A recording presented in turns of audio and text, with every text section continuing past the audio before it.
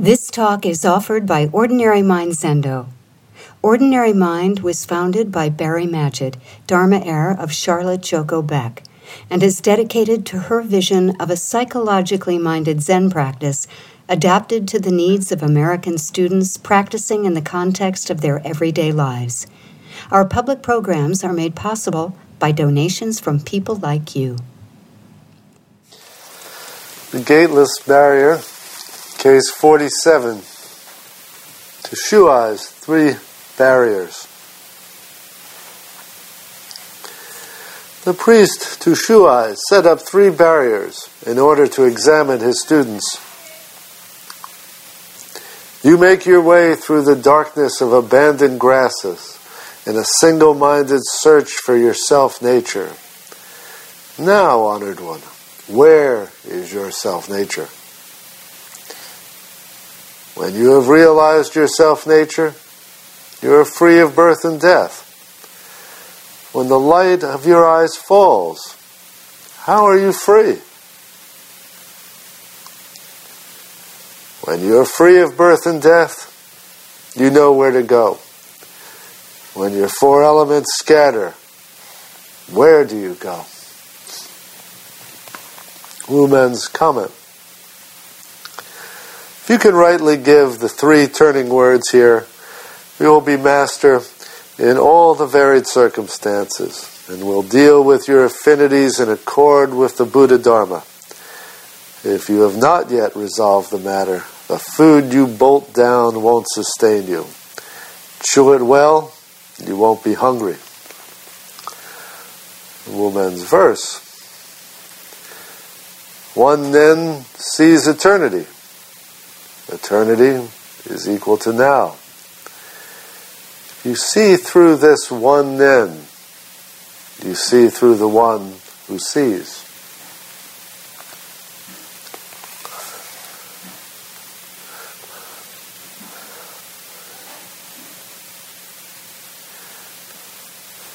I will just take up the first of these 3 barriers, the one concerning our true nature.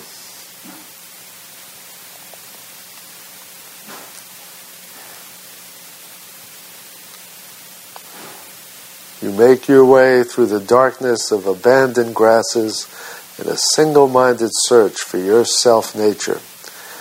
Now, honored one, where is your nature?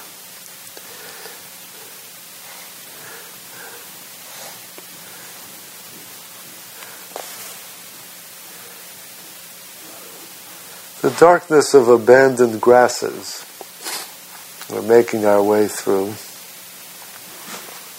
is also known as our ordinary mind.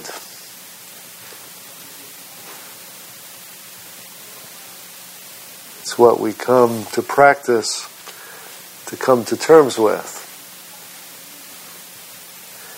We come to practice because we're entangled in our own mind, in those abandoned grasses. Abandoned grasses, sort of, I guess, giving the image of something wild and unkempt, right? I suppose in contrast to a nice, well-raked, well-trimmed Japanese garden, right? That's what our mind is supposed to look like, right? How's that working so far?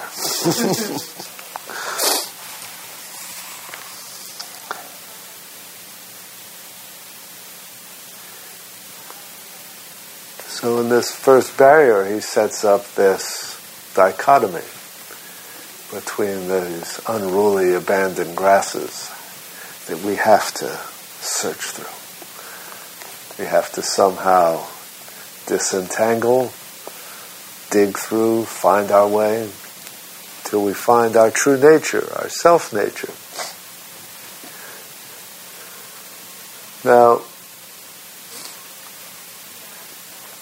there's certain assumptions built into the question. One is that the self-nature is something hidden that we have to go looking for. That whatever it is distinct from these abandoned grasses, is somehow going to be uncovered only as the result of a diligent, disciplined search. It presumes there is such a thing, that there's such a thing to find, that it's deep inside, hidden. We've got to uncover it.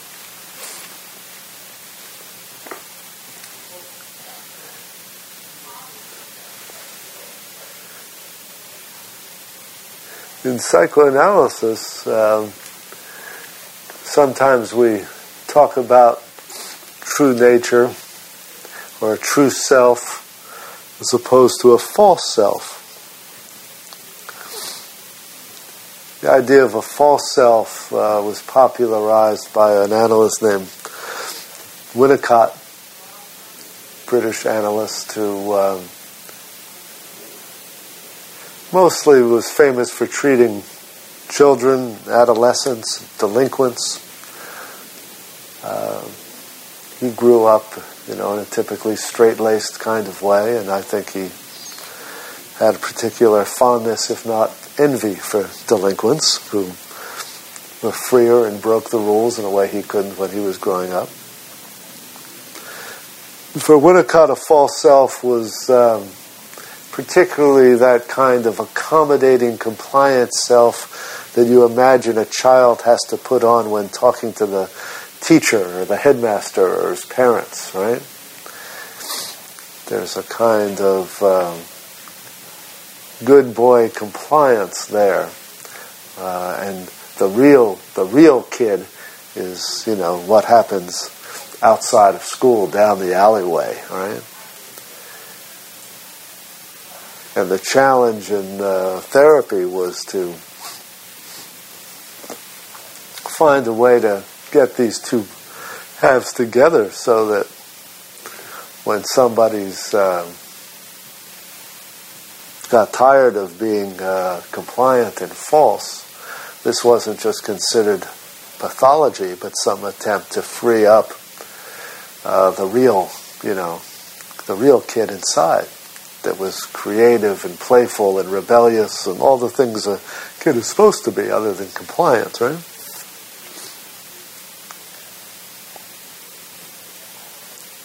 And there certainly can be an analogy in Japanese Zen practice where there's an enormous emphasis on doing everything just the way it's supposed to be. And at first you have to learn to do things meticulously, and then you have to go into the Dokusan room and figure out how to actually be free in there after having done everything so carefully and properly for all these years of training. In Zen or in Buddhism in general, false self is something of a redundancy, not an oxymoron. It's redundant, false self, right? I mean, just self itself is false, and there's no real essence to it. Huh? So what would it mean to find your true self?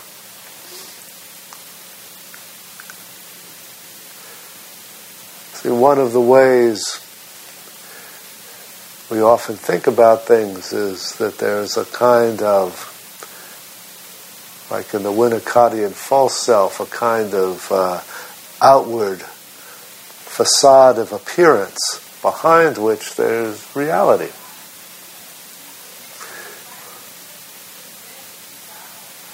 But if the self has no fixed essential nature, if nothing has any fixed essential nature,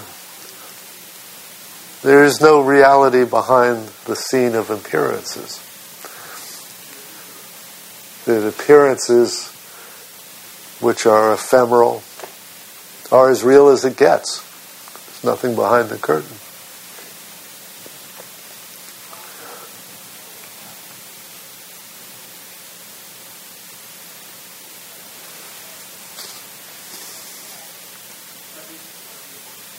Often there's the image you come across of, I don't know where it comes from originally, but they say, don't mistake the moon for the finger pointing at the moon. Right? the moon being some symbol of the real thing, right? Enlightenment. Right? And the finger is what? Our ideas about it, our conceptions, stories we tell, enlightenment stories, koans we read. Our fingers pointing at something we have to see for ourselves. Well, interestingly, this koan sort of tells you the exact opposite. Forget about the moon. Pay attention to the finger. Stop looking past your finger, thinking that there's something up in the sky. Look at the finger. Doesn't get any more real than the finger, right? You think you've got to hunt through all these wild grasses for something underneath them all. Pay attention to the grasses. Okay? Now, a big problem that happens to people in this business is that they will, after they've sat for a while, they'll have some experience of clarity, where their mind will suddenly, or maybe gradually, become very free of thought, just completely wide open, transparent. Sometimes that feels very nice. And when people have that kind of experience, even sometimes just in a small way, feeling like they've had a sitting where suddenly all their things that were troubling them have gone away, or sometimes in a big way where they've got this big moment of what seems like realization. And they think that moment is seeing their true nature. And they say, well, that's what it's supposed to be like. Right? That's what my mind is supposed to feel like. That's it. That clarity.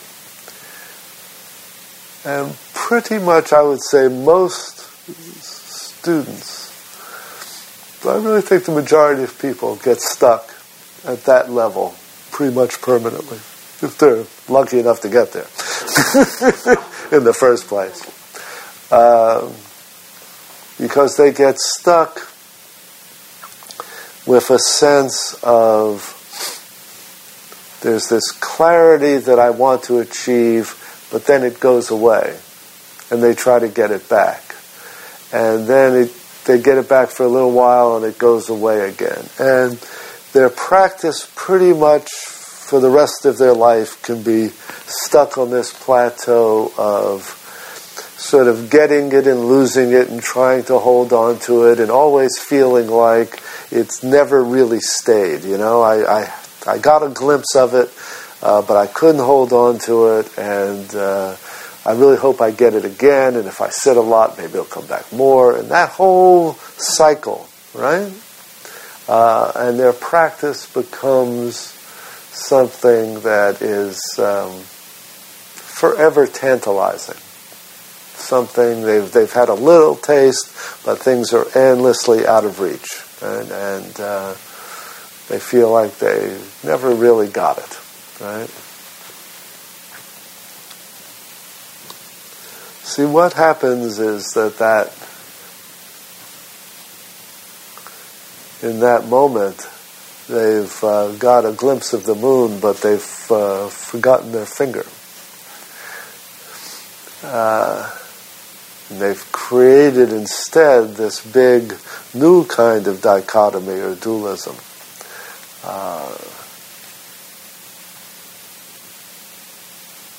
Something has to happen in practice where you just slip across a certain edge into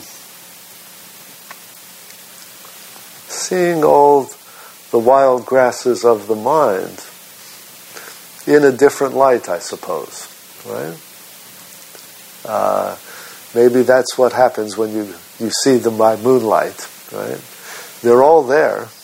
And that may be the thing that we don't quite get or believe.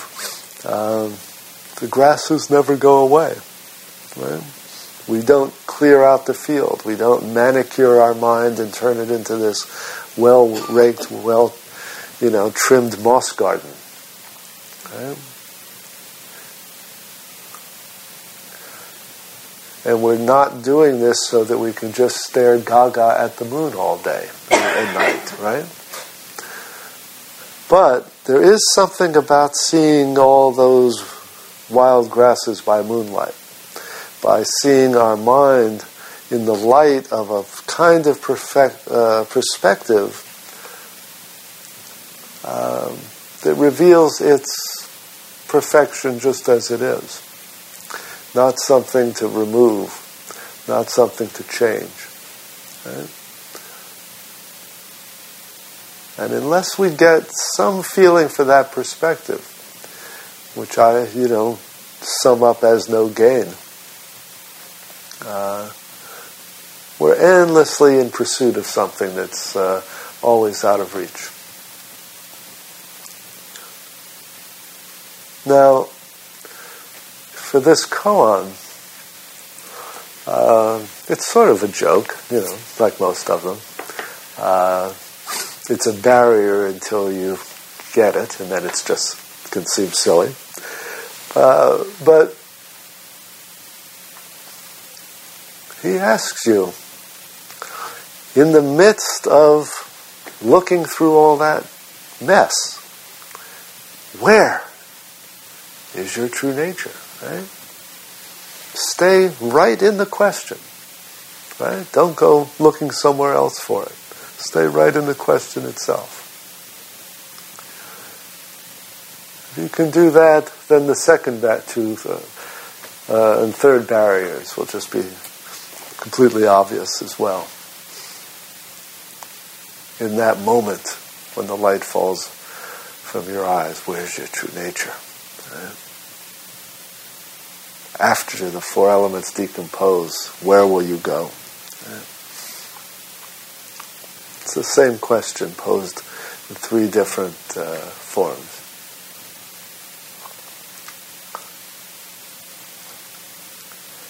Don't be blinded by the moon. Stay with your fingers.